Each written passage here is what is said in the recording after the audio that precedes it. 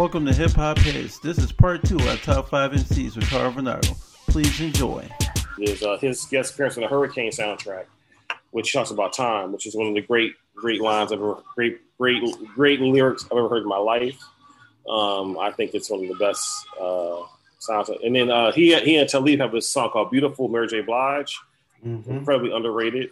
He has a song called he has a song called Championship Requiem. He does give him credit. He has this songs you can't find on streaming, which is he has a couple songs on Kanye's album that are really good. Like he's an incredible lyricist, man. I mean, just hands down. Like I think he walked away because he was bored. I mean, like he's just incredible. So Mos Def is my top, not number 4. I love that beautiful remix song because it's not even on an album. It's like it's not. Underline your point about they dropped it on vinyl for a second because that Jay-Z Gay, I got that on vinyl, and that's a great pickup. It reminded me of the Submarine album, the Jay-Z Beatles album. It reminds me a little bit when they mashed it up. Yeah, if you're not paying attention to Muriel God's way when he's doing these remixes, man, like he does a Common Wonder with Stevie and Common. Yeah, I know about that. He has a lyric. So this is my favorite though. He does a remix. So him and Talib came back for like a year or something. They dropped like a single. Mm-hmm. The single wasn't very good, like musically. Like their lyrics are great, but the music was all right. He does a remix of that song with Young, Gifted, and Black with Aretha Franklin. Mm-hmm. And it's exceptional. Like you wish they had originally made that song together. Like it's a really amazing like work of art. So I'm doing Mos Def as my top 4, and I'm giving a shout out to Talib, and shout out to Muriel God's way for his remixes of Mos Def. It's pretty exceptional. I think it's no mistake that also Yasin Bey is also an actor in his own right. We were already talking about Bamboozled. Yes, Bamboozled. You got to think about he won an Emmy for Something Lord Has Made. Yeah, that movie. Yeah. Mm-hmm. And he, he was also on the Cosby Mysteries. You forget about that. Mos Def was on the Cosby Mysteries as one of the main characters, and then he was and then of course he's most famous for. He's not most famous for, but he's one of the most famous things he's done is he's also the black. He's the black general manager on the Racial Draft. I remember that. Oh yeah. Oh man. By integration, Tiger Woods. It's one of my favorite. Line here, like so far, your top MCs have acting skills and they have a lot of range and a lot of layers to them. All right. So now I know Heavy D is the one the most lambasted, but my next one is I think the most controversial. Okay. So top 3 MC all time was Lauryn Hill. Okay, so this is a difficult pick for me. I thought this through. I would say if you look at Lauryn Hill's body of work, Lauryn Hill has the best 3 years of any MC in the history of hip hop. If you look at her body of work, the 3 years Lauryn Hill is Lauryn Hill, she has more range of hits than anybody in the history of the music industry, right? She has her stuff with the Fugees, right? She has guest stars with Nas, guest stars with Common, guest stars with Aretha Franklin, guest stars. I mean, like she does. So her guest star appearances are top. Then she has an album that comes out which earns 5 Grammys and sweeps like every music award in the country. And I will make this argument in the time. I think her best track on there is Lost Ones, which is not the track. That track that got all the credit. Like I think Lost Ones is one of the greatest musical creations ever. Yes, sir. And I don't know a single better starting lyric than "It's Funny How Much These Situations." Like I don't know a single better starting lyric in the history of hip hop than that start to an album. It's the most grabbing moment I think I've ever had in an album. Like situations create miscommunications. You don't know what she's talking about either. You have no idea this about her former partner, but you are mesmerized from that point on. Like that that genius level is so high. I think she gets lambasted too hard because I think she misinterpreted what the MTV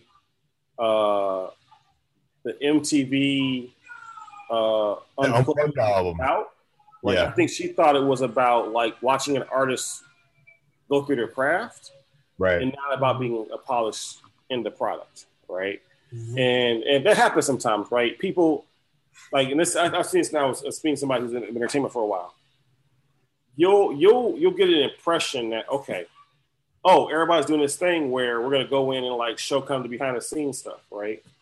And that is a lie sometimes. Like, you go in and people have been polishing their stuff and they're making it look like it's off the cuff, but it's not off the cuff at all. Like, it's very, very deliberate, you know, like, and so I think she went to that MTV Unplugged going, you know, I'm going to like, you know, show, you know, the creative energy behind my music and And then she got unfairly like judged for that, which wasn't right. There's a deeper story too. I mean, there's a lot that went on beyond that time or during that time, because she got a lot of credit for the Miseducation album, like duly so. But then I think she was also out to prove the haters that were saying that she wasn't the sole like mastermind behind the whole album, right? So she was like, okay, well, I'm gonna strip myself down and prove to you how much of an awesome artist I am without, you know, all the engineers. You know, she probably had some help, but I mean, in the end, it was her. Well, the reason why people said that is because, so you know the story, right? So Tommy Mottola was the executive producer of Miseducation Lauryn Hill, right? Tommy Mottola's ex-wife is Mariah Carey. So they had just broken up before Miseducation came out, right?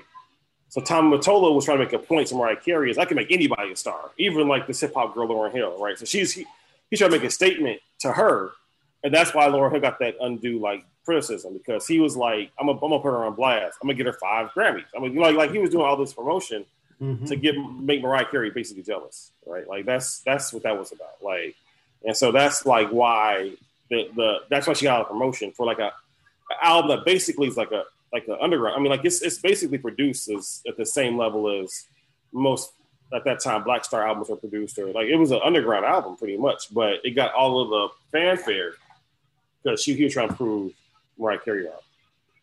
So yeah, making sure my daughter's not doing things crazy. No, you're totally right about that. I mean, that album, I mean, Lost Ones, the way it opens up is very haunting. I mean, it's very visual. And then you go into S Factor. And S Factor, I mean, just the visuals of that video, you know, the light show was awesome.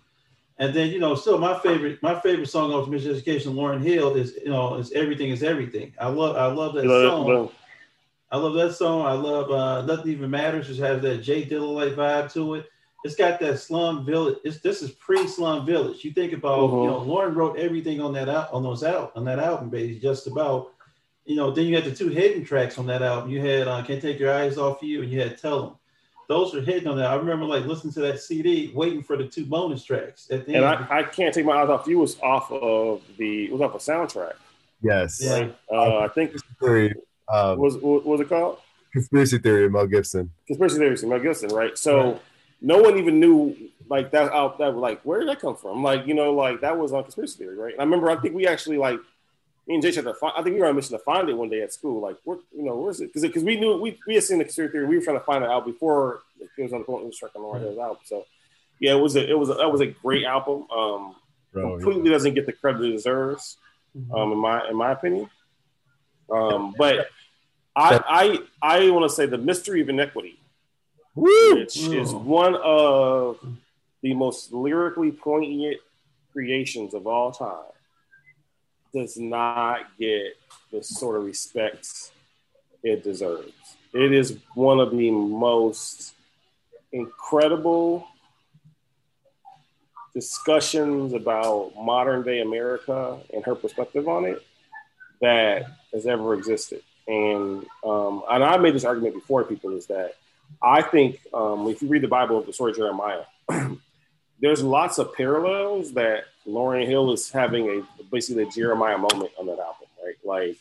Like the prophet trying to call to the nation to repent, and they just ignoring it. Like there's lots of limitations to like Jeremiah. So in my opinion, it's you look at her body of her work, it totally makes sense that she's like the prophet we're ignoring, right? Like, it's just incredible body of work, And that's not to say we didn't even talk about she sings as well, right? Like even that her hooks, her ability to sing hooks, are extraordinary. There's not much like her, and she acts. Yes, so, Sister Act 2. I am determined to draw a through line here. So you got 3 actors, 3 vocal dynamos for sure. I have 4 actors actually. There's the 5th one is not has any acting role, but there's 4, definitely 4 that have acting experience. Although I did not choose them for acting experience. No, totally not. Okay. But I think it speaks to like their range, their depth, and the way that they're willing to go for their artistry. Yeah. Now my number 2, I'm sure, is going to cause a rise. And honestly, I'm sure Kevon is going to be super excited about it. I'm sure Jay is going to be like, "Yes, that's some nonsense." Okay. All right. So my number 2 MC of all time is Busta Rhymes. Wow. Now, I want you to think about this for a second, right?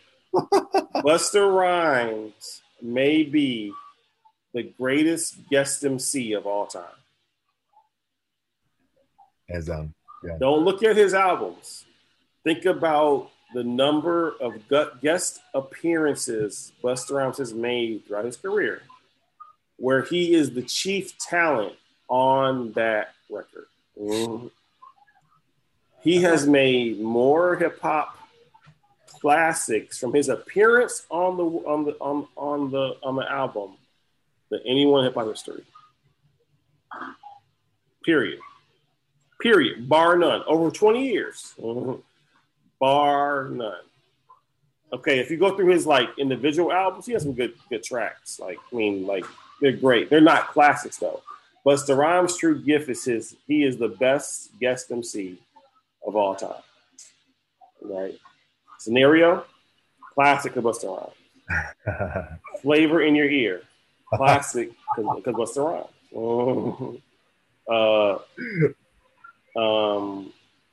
What's the one where he's I can't think of the name of the song now. It's Peace Sign.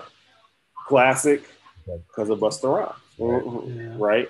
I can keep going. Like he has so many songs where if Busta Rhymes is not on that track, it is not the same track. Period. Yeah. Period. He's like the anchor in a really good relay race. He's always the last person to go, and when he goes, he kills it every time. Can you name me a better guest MC? I'm waiting. Name me a better guest MC than Busta Rhymes. No argument there, because I remember the first time I saw him leader to the new school in the case of the PTA, when Busta comes out of nowhere and kills Brown and everybody in the group. He came in like a dungeon dragon, and you hear this guy, all this energy. He got the crazy outfit on. He's screaming. I mean, every MC on that track basically got put on notice. And Busta didn't do it on purpose, but he ate his own group up. And then, when you get that whole vibe, you got him with Q-Tip and everything. He got with Q-Tip, it was unstoppable because Q-Tip's production is incredible. He's so underrated as a producer. That guy took so much from Pete Rock. You can see it basically, and Pete Rock took so much from Q-Tip. Q-Tip is just a nicer, gentler club version of Pete Rock. That's all it is. And gotcha. Busta also made Rampage sound better than what he was. Yep. He made Lord Have Mercy sound awesome. Yep. Mm-hmm. There's not a better guest MC. Yeah. If you want to bring it home, you hire Busta on your track, and he's the best guest MC of all time. I mean, that's I think of like when you think about the best songs of all time, like Busta's on one of those songs. Guarantee if it's more than one group on it, Busta's on one of those songs for sure.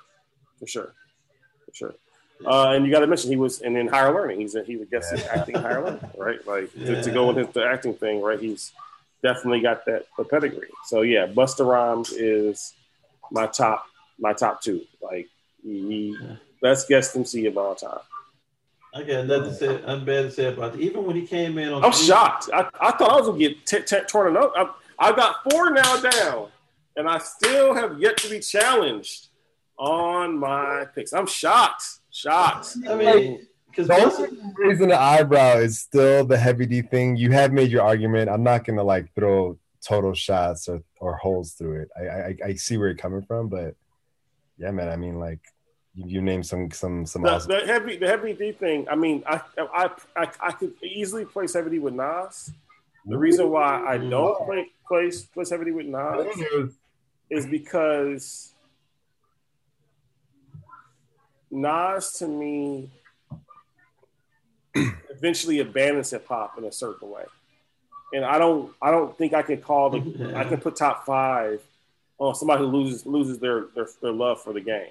Right? It's kind of like, you know, like if you walk away from the game, then can you really be top 5 MC? Like, you know, like that's where I kind of like went back and forth. You know, Nas since like he kind of like faded, like he kind of like got disgruntled, and we're not supposed to see it. You can lose your love for the game, but we're not supposed to see it as your fans. Like, hide that stuff. Like, retire nicely. You know, like what are you complaining about? You know, like to me, it doesn't service hip hop any well as an ambassador.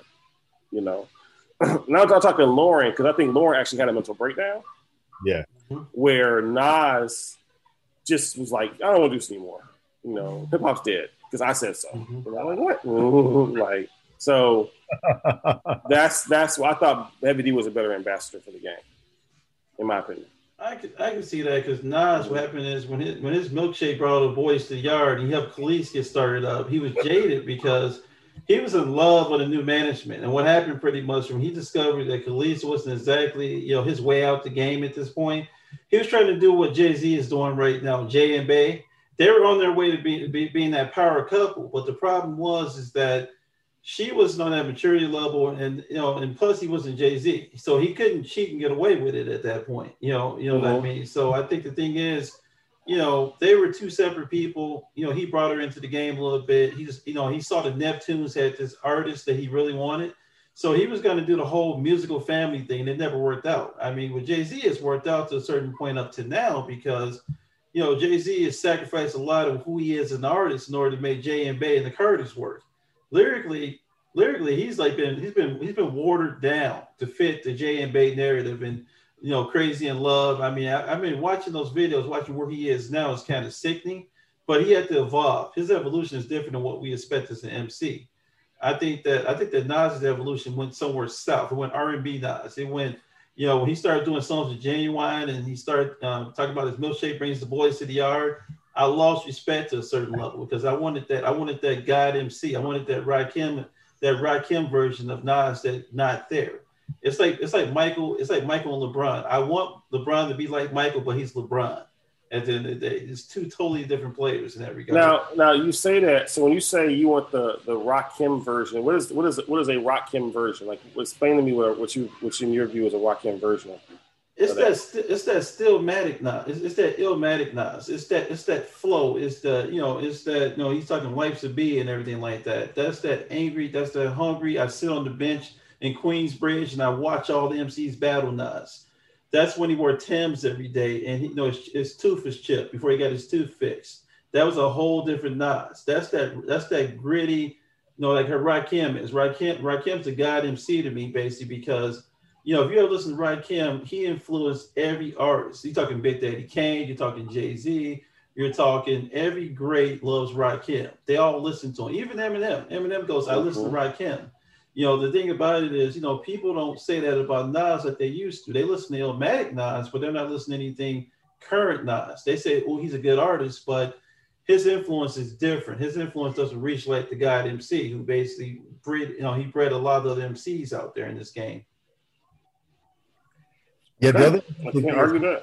We talked about Nas on our episode 1 of Hip Hop Heads, and I would have never put Heavy D in the same breath as Nas, but the only thing that I'm thinking of now is because Novak brought up a point in our episode 1 where he says, like, nobody does R&B better than Nas does. And with Genuine, that's arguable, but there's certain tracks I think he does does live up to that statement. And I think Heavy D is an interesting one where, like, I think he dances the line of R&B in a good way, not like in a novel way, like a good way of convergence there. Like you talk about life's a beat, like that's probably my favorite hip hop. That's probably my favorite Nas song of all time, and arguably with the saxophone riff at the end, like that's like a R&B element too, you know. Going back to Heavy D, this is partly because I'm a little older than you two, so you probably were too young to remember this. When Heavy D is at his height, which is like 89 to 94, right? You see Heavy D in a lot of guest appearances. Like he shows up on Different World. He shows up on like Fresh Prince. He shows up as Heavy D. Like he's so popular as an artist that there's cachet to put him on like main sitcom stuff. Like just as like going to Heavy D concert. Like just like we would do Michael Jackson or like Prince. You know, like I mean, like he had. To this day, there's still not many artists that to get that kind of thing. Like it can be on a main, not if you see like on cable shows, right, like a Disney Channel or something, but like to be like on like, oh, we're gonna go Heavy D concert. I think there's a whole different world episode that actually centers around Heavy D as like the main like it's just really interesting like how you look at like who he was to that generation. I think he was like it's equivalent to what Drake is to this generation. Like Drake to this generation is like the epitome MC, which I would never say, but I think like I understand like that's who they identify with. And the college students when I was in high school, identify with Heavy D like as their person, you know, like their go-to. You know, it's just my point. All right, and you brought up my last one, so yes, number one. I mean, I'm gonna have to go Rakim. I gotta go Rakim. I gotta go Rakim. That's my one. There's no way not to go Rakim. If you just take, I Know You Got Soul. If you just take that one track, there are more hip hop quotes in I Know You Got Soul than any album in history. Let me give you an example. Right? All right. I'm going to read you a lyric. You tell me if you heard it quoted or not. It's been a long time. I should have left you without a strong rhyme to step to. Definitely. Have you heard that quoted? Oh, for sure. Yeah. Right? Think of how many week shows you slept through. Time's up. I'm sorry I kept you. Have you heard that quote? Right? Most definitely. The rhymes from the micro things. Thinking of this, you keep repeating. You miss the rhymes from the microphone soloist. All right. Mm-hmm. Here's another one right here. And as you sit by the radio, hand on the dial soon. As you hear it, pump up the volume. I'm only 6 lyrics in, and you've heard all of those quoted separately by other MCs, right? Dance with the speaker. To hear it blow, the people get a headphone, because here it go. It's a 4-letter word. When it's heard, you control. Your body to dance. You got it. So, now those 4 are all right. I got you. So I'm going to skip to the ones that are actual quotables.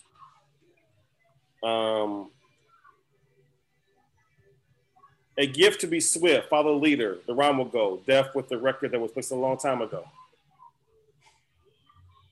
It can be done, but only I could do it. Quote it all the time. For those that can dance and clap their hands to it.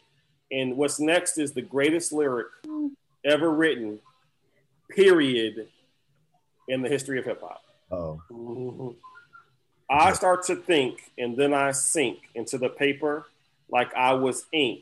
When I'm writing, I'm trapped in between the lines. I escape. When I finish the rhyme, I got soul. That's the best lyric of all time. Period. If you're a writer, he described writer's block in a hip hop lyric. Mm-hmm. How incredible is that? He described actual active writer's block. And that's why so many MCs love him so much, because you relate as a writer. I'm a writer. I understand that. I start to think, and then I sink into the paper like I was ink. He's stuck. He can't figure out his rhyme, right? When I'm writing, I'm trapped in between the lines and I escape. When I finish the rhyme, I got soul. Best lyric ever created in hip hop. Like, there's nothing better than that. I dare you to like challenge it, right? And that's the first lyric, right? I'm just gonna say a couple more. So, picture a mic. The stage is empty.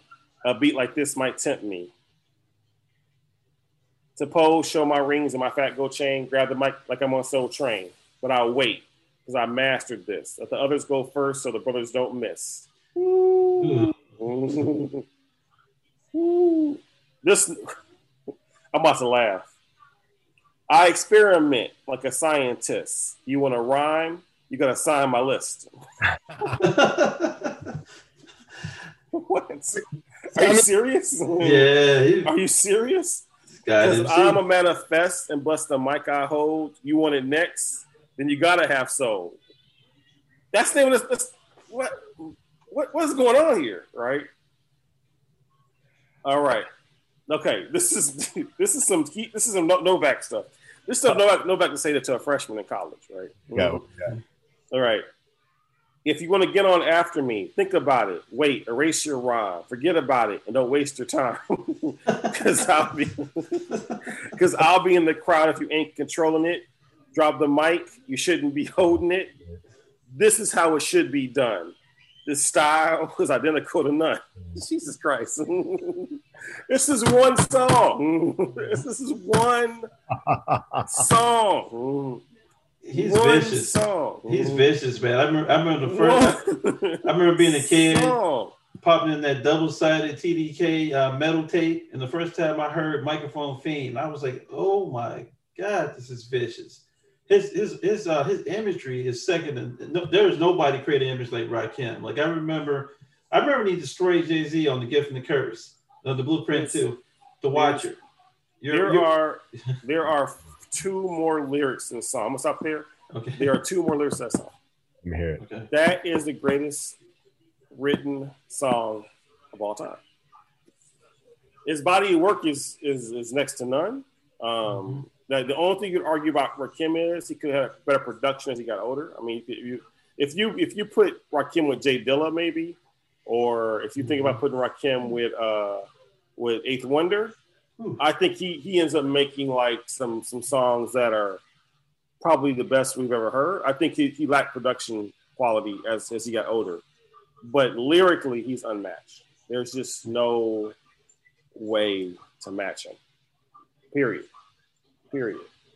No, I agree. Period. Nobody. Sick. It's sick. I still remember the way he ended The Watcher too. He go, you can try copping. I've seen enough shit to leave your frame of mind broken, and I'm still alive and copping. Be another 100 years till my skies close in. I'm gonna die with my eyes open. The Watcher. And you sit there, you go like, wow, Rakim. I have no words. Lyric wise, it's just no comparison. The only reason why now people putting the argument Big Daddy, and I think Big Daddy was a very gifted lyricist. I'm not lying. I just don't have enough banging hits from Big Daddy to put in my top 5. Like, I mean, I like Big Daddy, but Big Daddy's top 2 are obviously what's Big Daddy's top 2 songs of all time? I'm struggling to think of one, but I got Smooth Operator. Smooth Operator, and the other one probably is the one he made him famous. He's when he's in the boxing ring in the video. Oh, I know you're talking about the Marley Marl production. Yeah, I know you're talking about. Yeah. Well, ain't no half stepping. Ain't no half stepping, right? But and then I mean he has one of the great lyrical moments of all time when he's on the he guessed for Biz Markie on that track. I mean he's great, but there's not enough. Like he doesn't have enough for me. Like past that, where I can go, he's a top 5 MC. Because I haven't listened to all his songs enough. Nothing's ever grabbed me ever enough to be like, okay, I'm listening to that. And, you know. Now, okay. So I don't think I need to argue Rakim. I think Rakim is pretty universally number one. Here are my 3 underrated MCs. Okay. Queen Latifah. Yes. Doesn't get the credit she deserves. As a role model and an MC. She is the lone feminist voice out when she's out. There's nobody else that really is saying what she's saying when she comes out. She doesn't get the credit she deserves. I think, in my opinion, that's my humble opinion. Go ahead. Also an actor as well. Yes, she's an actress as well, and that means I think she's known more for her acting now than she is known for her hip hop. Right? There's actually a video right now where I don't know if you watch those 2 twins that watch old music, where they watch songs and they get hyped from them because they never knew him before. And they watched Ice Cube, and they're like, "He's a guy from the movies." Like they didn't know he was a rapper. Like they're super excited about it's a good day because they know he's a rapper. I would say so. Queen Latifah, I think, is the top 3 underrated of all time. I think she doesn't get any of the credit she deserves, and I think that's a shame. I really do. I think that we should really be uplifting her and what she contributed to the industry when she came out, because I think that. Without her, there was an important voice lost in the industry. Number 2, I definitely say Scarface is an incredibly underrated MC. Yeah, man. He's probably hip-hop's best storyteller. He can craft the story like nobody's business. I think he doesn't get the credit he deserves because it's so street that the story becomes the same over time, right? So I think that's his limitation is he never evolves past the street stuff, right? So we expect him at some point to kind of get to a different place. He just never kind of gets there, which I think is that number the last one that's underrated is Black Thought. Black Thought from The Roots is an incredible MC because he's in the group the whole time. It's hard for me to top 5 because he just has more people to work with over the course of this. And I think Jimmy Fallon's genius of making The Roots his house band was one of the great moments of like hip hop history. I think I think we underestimate what an important lexicon that is in history. Is that the Tonight Show, the hip hop group, is their house band. Like that is an incredible. Evolving of hip hop in our culture because there's nothing more American vanilla than Tonight Show. So the fact that they said we're going to put The Roots as our house band was an incredible moment for us as a country. And that's my underrated. Oh, I agree with you on the Black Thought situation, man. I mean, just his contribution to hip hop has been awesome. I mean, I remember the first time. Listen to the Roots album, the Roots Come Alive, listen to Roots like on your CD player. I think I went from Grand Puba to the Roots. That's pretty much how my evolution in hip hop went. I'm listening, you listen to Puba, and one day I popped in the Roots, and I'm like, I was listening to They Want More, and I'm like, this is nice. I mean, that group has evolved so many different members of the Roots. You had Rozelle in the Roots, you had all the talented MCs, you had a lot of talent, you got Questlove pretty much. But Black Thought he's that constant. He's their closer. He's their beginning and their closer. He comes in, he starts it, and he closes out. I mean, the last couple of Roots albums, every Roots album has been a classic to me in a certain way. The last couple albums have been even better because they've been tapping into you're right with the whole NBC, the whole NBC vibe they're getting right now from Jimmy Fallon. It's helped really push them more to the mainstream, and it's also showing people how good of a band they are as well. Yeah. Don't forget about the Dave Chappelle effect too. Yep. Dave Chappelle basically pushes the Roots everywhere he goes. Mm-hmm. And Black Thought, man, when he just freestyles sometimes, you listen to it. I mean, he did that Hot 97 freestyle a couple of years 15 back. minutes. Woo. I've shown that to people before just to show them let's talk about art and what art looks like. Like this is an artistic moment. It's incredible. And I mean, and then there's some people that, I mean, like you guys say back on, we got to talk about top 5 duos or top 5 groups of all time. Because some of them, I left off duos on purpose because I think that's a whole different category by and large. I don't think Black Stars is the best top 5 duo because they only had one album, right? So like, but I do think like if we ever come back on your show, I'd like to talk about like the top 5 duos and the top 5 groups because they're all different categories to me in this point in age. Like it, you know. So I'm on Hip Hop Heads. I'm saying you top 5 MCs of all time. I think my list will stand the test of time. No one will come near it. You tell all those haters out there that Heavy D deserves a place on the echelon, and you can't argue with that. And you know what the problem is too is, and this is the problem. Most people that argue the top 5 MCs have not listened to people's whole albums, right? That should be a requirement. Like listen to the whole album. Like, you got to listen to the whole album. You can't be taking the nuggets and being like, okay, he's a top 5 MC. Like, no, what's the whole album going to sound like, you know? I mean, if I go top like 5 singles of all time, then that's different, you know? Shoot, you know? Black Sheep might be up there top 5 singles of all time. Like, you know, but no, top 5, you know, people, you got to listen to the whole album to get the body of work.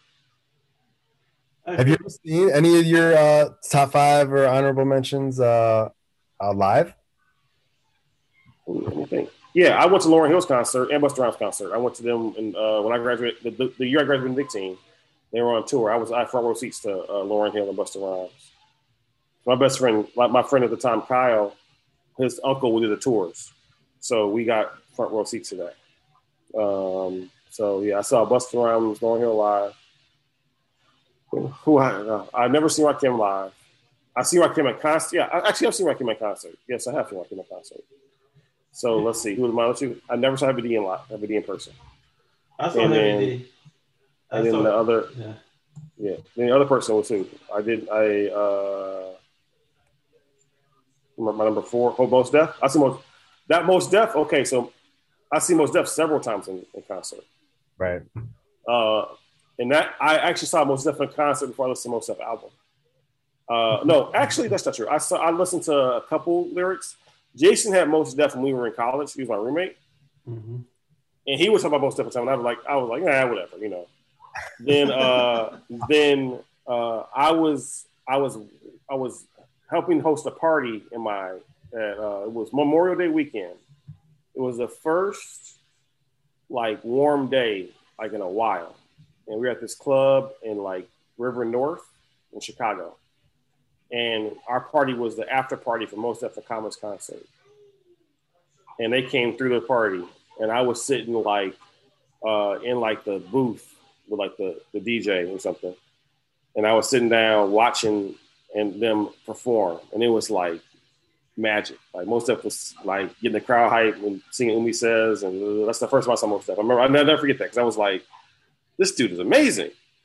When I went back and got the album that day, like I thought about Mos Def album. And then 4 years later, I saw Mos Def at the House of Blues at a concert where I like did like a godly thing. I like walked in the eyes of the Lord, got my ticket like really late, and it was nuts day, man. It was crazy. And then yeah, I've seen 4 out of my 5 MCs I've seen in person. Like the only person I've not seen is Heavy D, and that's all. That's dope. I've seen Lauryn Hill live a couple times. Seen Mos Def, and I think of them too as kind of like control freaks in their own right because like besides going off the mental path, but for their own reasons, their live performances are pretty dope. The thing that was crazy to me though, I went to the Art of Rap show like 3 years ago, and it had KRS-One, EPMD, and Rakim, and that was like the most surreal experience to me because everybody at the Chicago Theater was standing up and everybody was saying his rhymes. There was parts where he didn't even have to say anything, and he was just loving it. And it wasn't like, "Why aren't you performing for us?" It was like almost like he was taking people to church. Like everyone knew his rhymes, And this dude, like Rakim in real life, he's short. I don't think he's 6 feet, but he's a god, obviously, because I couldn't remember anything else after that performance. Like he outstaged everybody, and it was just amazing. There's what's great about Rakim is there's legends about Rakim that I don't know are even true. There's a legend like he walks for like 6 miles and rhymes the whole time. Like there's like these like legends of Rakim that exist somewhere. Like that he just like he pipered it. Like he just like walked through the city and he's rhyming and people are following him like does he rhymes through the city like in New York. I just like these is that true? You know, like I did see PMD at a concert when I was in high school. All right. But I didn't go to the concert. I was at there was something called the Riviera. Do you guys? I remember Riviera, right? Yeah, Cliff Levison's Riviera, right? Yeah. So we went to Riviera and PMD did an impromptu show there. Okay. And my close friend's a DJ, and so he got mad because PMD was doing those DJ tricks and stuff. And he was like step your game up, Greg. He was like, shut up, I remember that. Sure, I seen PMD in concert, yeah, but that was the KRS-One though, unfortunately. No, that's pretty tight. It's worth seeing. I saw KRS-One. We saw him. We went out to New York and saw KRS-One. He's incredible in concert. He did "Step Into My World" in the Garden, and the lights dropped. And everybody's like, what is this? I mean, if there's certain places you guys see a concert. You guys see a concert in Madison Square Garden. The energy of the Garden. It could be a terrible basketball game or something like that, but the energy level of the crowd is unnatural. I mean, when he did "Step Into My World" in the Garden, everybody was like, he did "Love's Gonna Get You," and everybody knew the words to the song. I mean, KRS-One is like Rakim. I've never seen Rakim in concert, what you described, Jay, but when he held the mic out and people finished the song, and I was like, what are we paying you for if you're holding the mic the whole time concert? I mean, he even had Miss Melody there. And Miss Melody, that's his ex-wife. She showed up. I mean, the love for KRS-One in New York is phenomenal. I mean, we saw him out there. The only other person I've seen in concert that's been really awesome, I have to say, is Raekwon.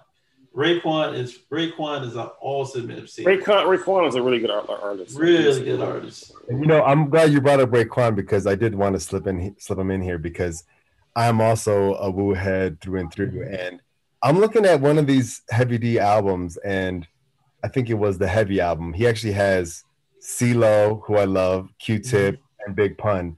And I think of Raekwon as like a rapper's rapper, and he's almost like the artist that you're protective of because you think he's essential to the culture. And looking at some of these features that Heavy D has had, I feel like he was almost like the Raekwon of that time because it's almost like you need to know like how awesome this guy is, even though he's not on your top 5 list, like he should be because he was like through and through the industry.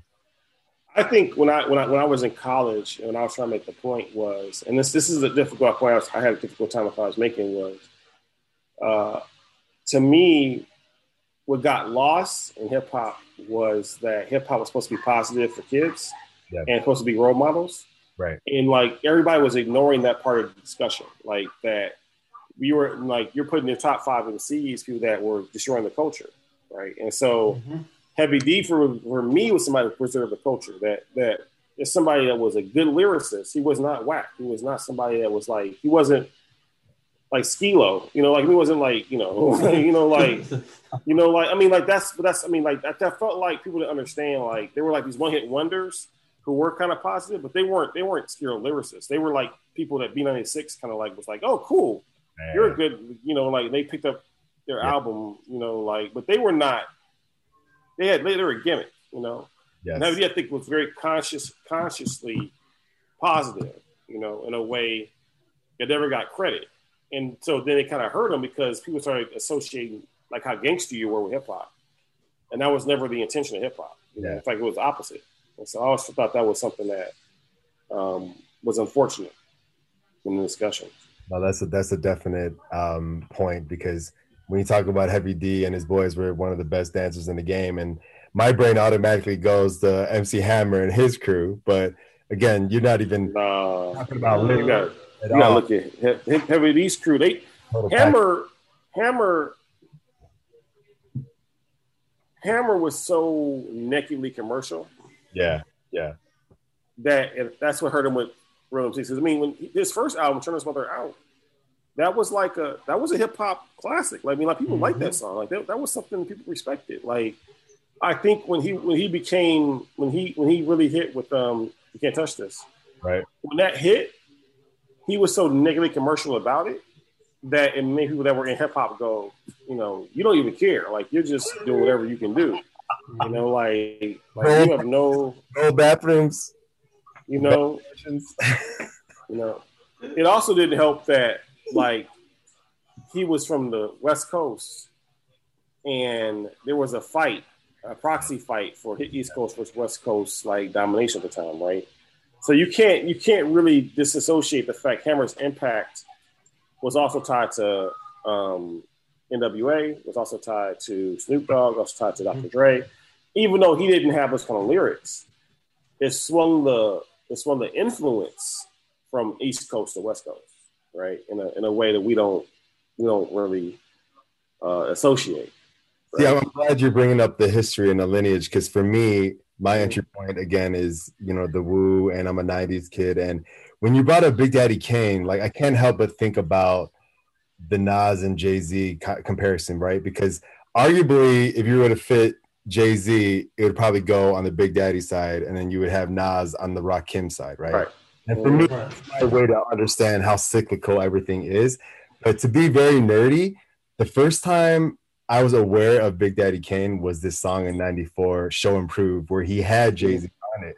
You know what I mean? So that tells you that I had to kind of go back and do my history homework as far as like who Big Daddy Kane was, and EPMD, and even Rakim. Like the first time I heard Rakim was on the Juice soundtrack, and I had no clue who he was, but I knew the sound was street enough. And to your point, like I entered hip hop where there was a lot of negativity in it, but I was able to see like the positivity in the negativity. So, you know, like it's hard to kind of like argue about the sanctity of the art when, you know. Yeah, I was in middle school in 88, 89, and 90, coming out in 90.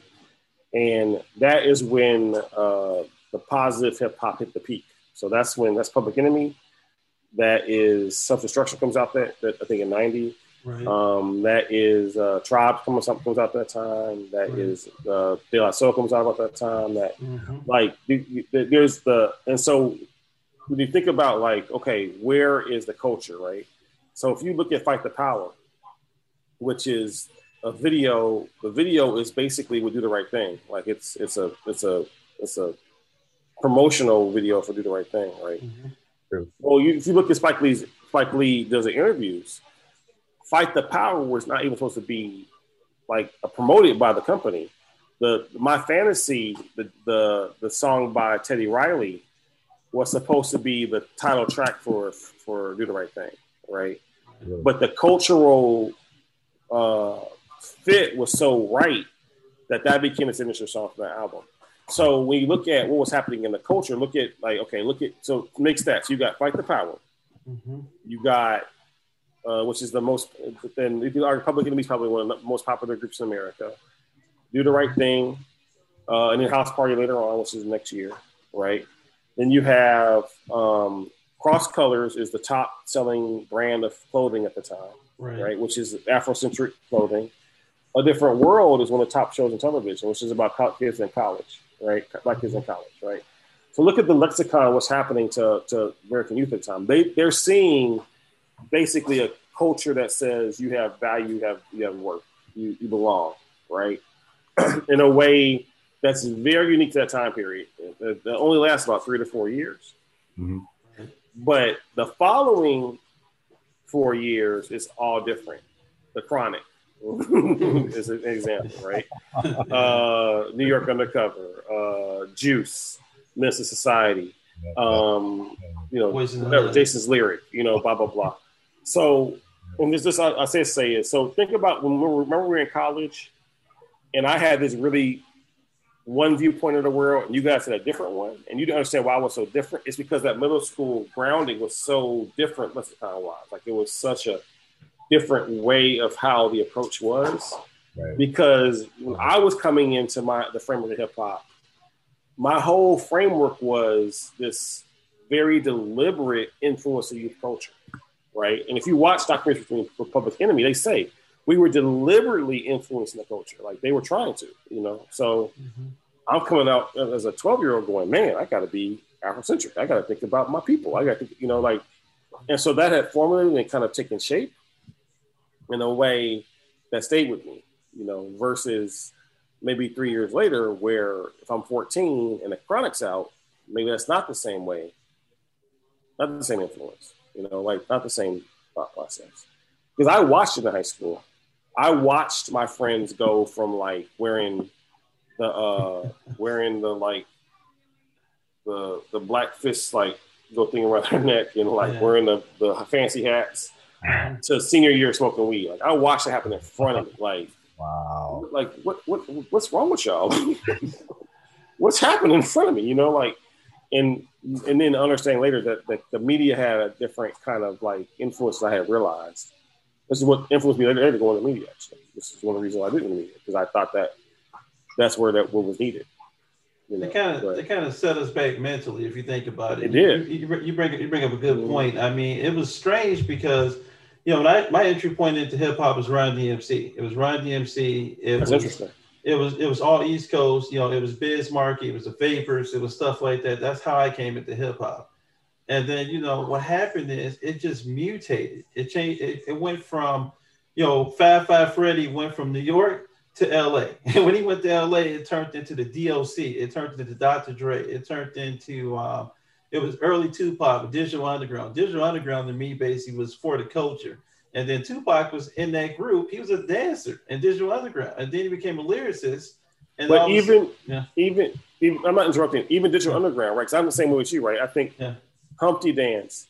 Mm-hmm. You wouldn't let your kids listen to Humpty Dance today. Like, go back and listen to Humpty Dance. You would not let your kids say a single lyric to Humpty Dance. It's a super sexualized song. Like, in it, and like you would not let your kid, like, even though I sang all the time when I was 12, like 14 or whatever it was, but like, I would be like, absolutely not. She can't listen to that. Saying like it was such a skewed perspective because I know I grew up thinking Humpty Dance is like a super positive song. Like that's fun in lyrics. And I'm like, oh my god, have you read this? Yeah. Shut your ears. My daughter's favorite song is "Me, Myself, and I" by Doug Marceau. She listens to it like on repeat, and she has to. She's a baby, and like so, it's just something that. I didn't. I mean, I'm talking about like you're in the car, you're just trying to find something to make the baby like be quiet, and that's how it always worked. I don't know why. Like even like 6 months, she was a De La Soul fan, like from the very beginning. Like she was. That's scary because like my daughter basically is trying to listen to Tyler the Creator, and I'm like, no, we can't do. Who was that? Tyler the Creator. He's out of San Francisco, Oakland area. He's out the Bay Area. He's got a couple. He won a Grammy he won a Grammy for that Laugh for Igor. So the whole album basically sounds like this new hip hop. They're not rapping. They're singing. It's almost what it's the whole influence that it's the Childish Gambino influence. Like Childish Gambino is this whole element of hip hop where he can actually rap, but he'd rather sing with the synthesizer. And all the kids go, "Oh man, he's a cold lyricist." I'm like, he's singing. How is he a lyricist? I mean, it's the same thing with Tyler the Creator. Tyler the Creator did a whole album he sings. And kids know the words to the song, even though, it's kind of raunchy. You listen to what he's saying. I know like Humpty was like that does. Humpty was really vulgar and we didn't get it at the time. We singing "Getting Busy" in the Burger King bathroom. And you're like, oh, okay. And your parents looking at you like, I hate that. Stop playing it, whatever, basically. But yeah, I mean, like Tyler the Creator and stuff like that. It's like they're Digital Underground. They're Digital Underground. It's like they're like Humpty, like Heavy D was our Drake.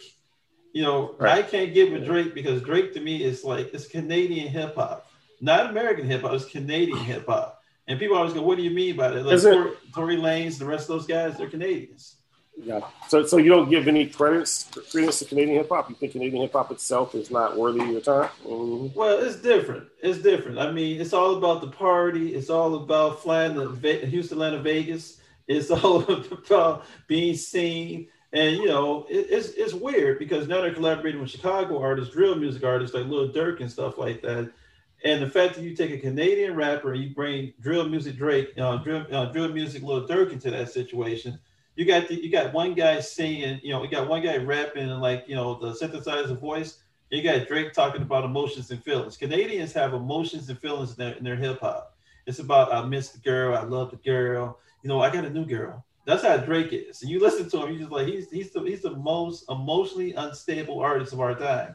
I've never seen anything like it. He can cry on the song and then go party after the song is over. I mean, I guess it's interesting, you know, but you know, our artists like Rakim didn't show that type of emotion. You know, Rakim was like he gave you something he gave you a killer bar. You said it for 2 or 3 times a day. You try to get it right. You try to deliver it just like him. But to deliver like Drake today and be like, I miss the girl. Yeah, the girl is gone. Yeah, you know, I'm in love with her. Kiki, are you with me? And that's how Drake is. It's a whole different culture. You know what I mean? But the kids are a little bit softer in that regard because we played the dozens. They can't play the dozens.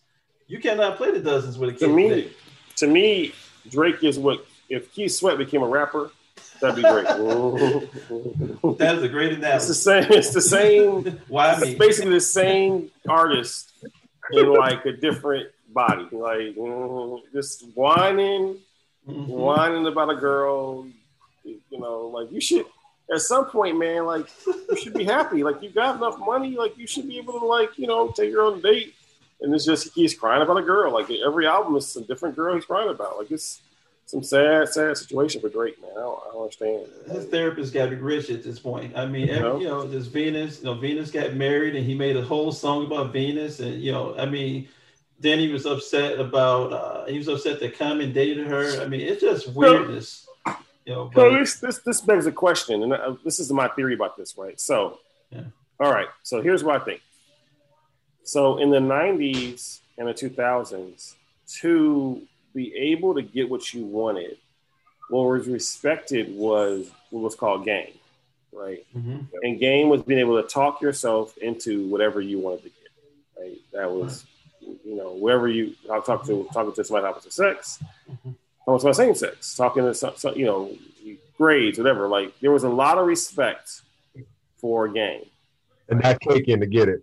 Yes. and when the internet gets invented, and especially 2000s, things that used to be game are now automated. Like dating's automated. Like like things that are like that used to take time to like use words to get become less valuable, right? And so I think this really reflected in the music. I think that's why the music rap becomes worse over time, because the lyrical appreciation for artists does not exist in people's regular lives.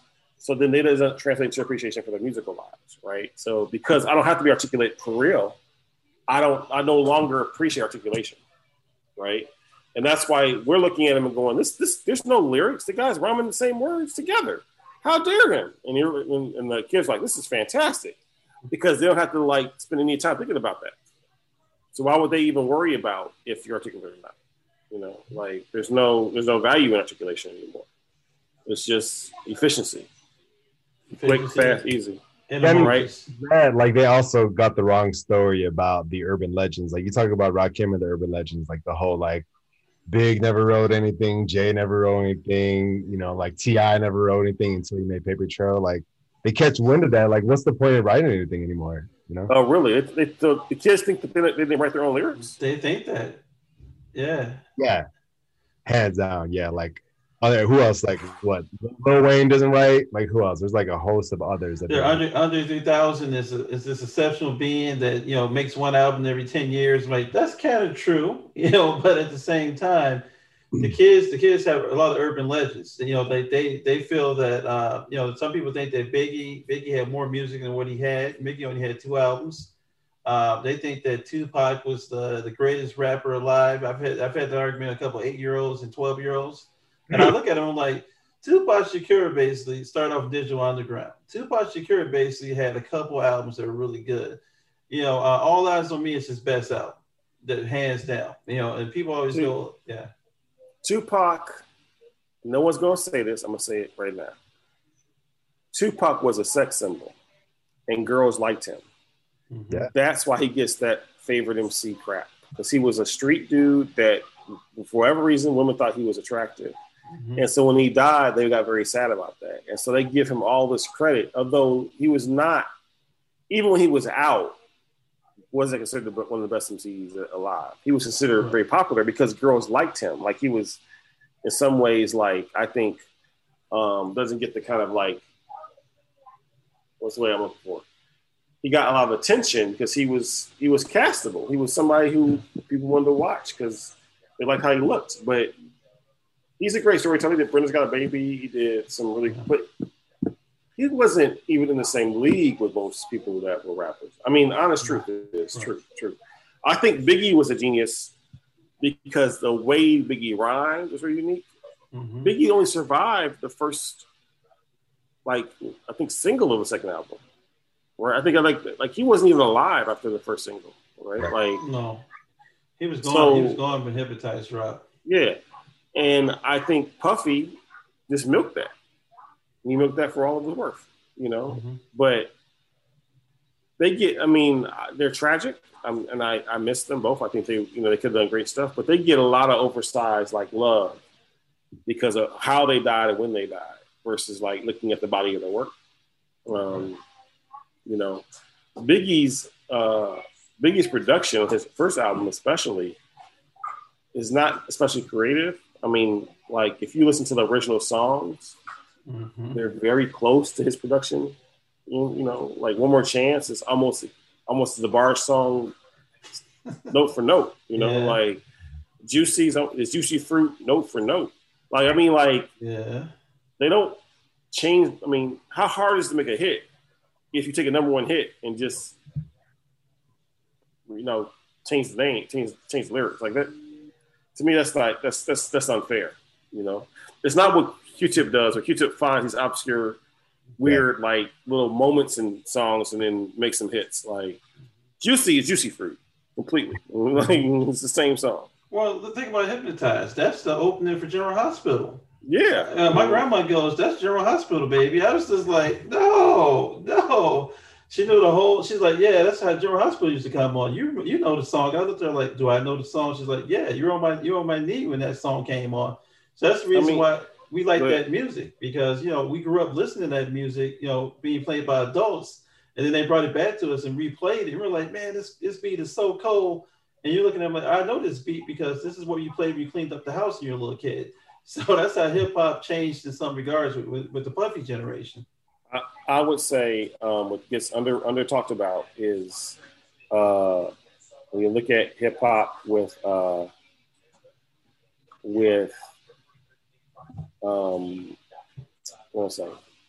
Puffy at the end of it. Puffy doesn't even like really have a place to go after Big, right? Which is super strange because what happened to Craig Mack? Like Craig Mack was on you know, Craig Mack can rhyme. Like what? Just pick it, Craig Mack. But that's it, man. So I've got my 5. I think we're way over our time now. I think we're like 20 minutes over our time. Like so. Not 20, but it's a good conversation. You know, you can't. Yeah. Okay, so yeah, so I'll have me back on, and I will definitely give you my top 5 groups of all time, and I'm surprised.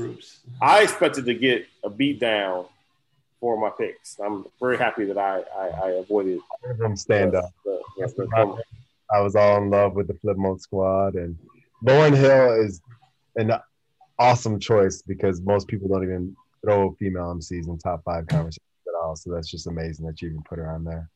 That was awesome because most of these kids that they go, that's the lady who had the mental breakdown. I'm like, no, that's Lauryn Hill. Stop. You know, do your history. Do not insult Lauryn Hill. You know, or she had a kid by Marley. That's what my little cousin said. I'm like, she's more than that. Lost Ones is still one of the best songs of all time. Like, still, like, period to me. All right, guys. Thanks for having me. Yeah, appreciate it. All right, have a great night. You too. No Sage, take us home. All right. Well, thanks for tuning in to Hip Pod Heads. We really appreciate it. Guest Carl dropping on his top 5s. And yeah, man, we'll look at you at the next episode with some more hip hop classic conversations, as well as a special shout out to my cousin Christian for designing the logo and some of the theme music. And yeah, with that, I guess we'll see you on the next episode.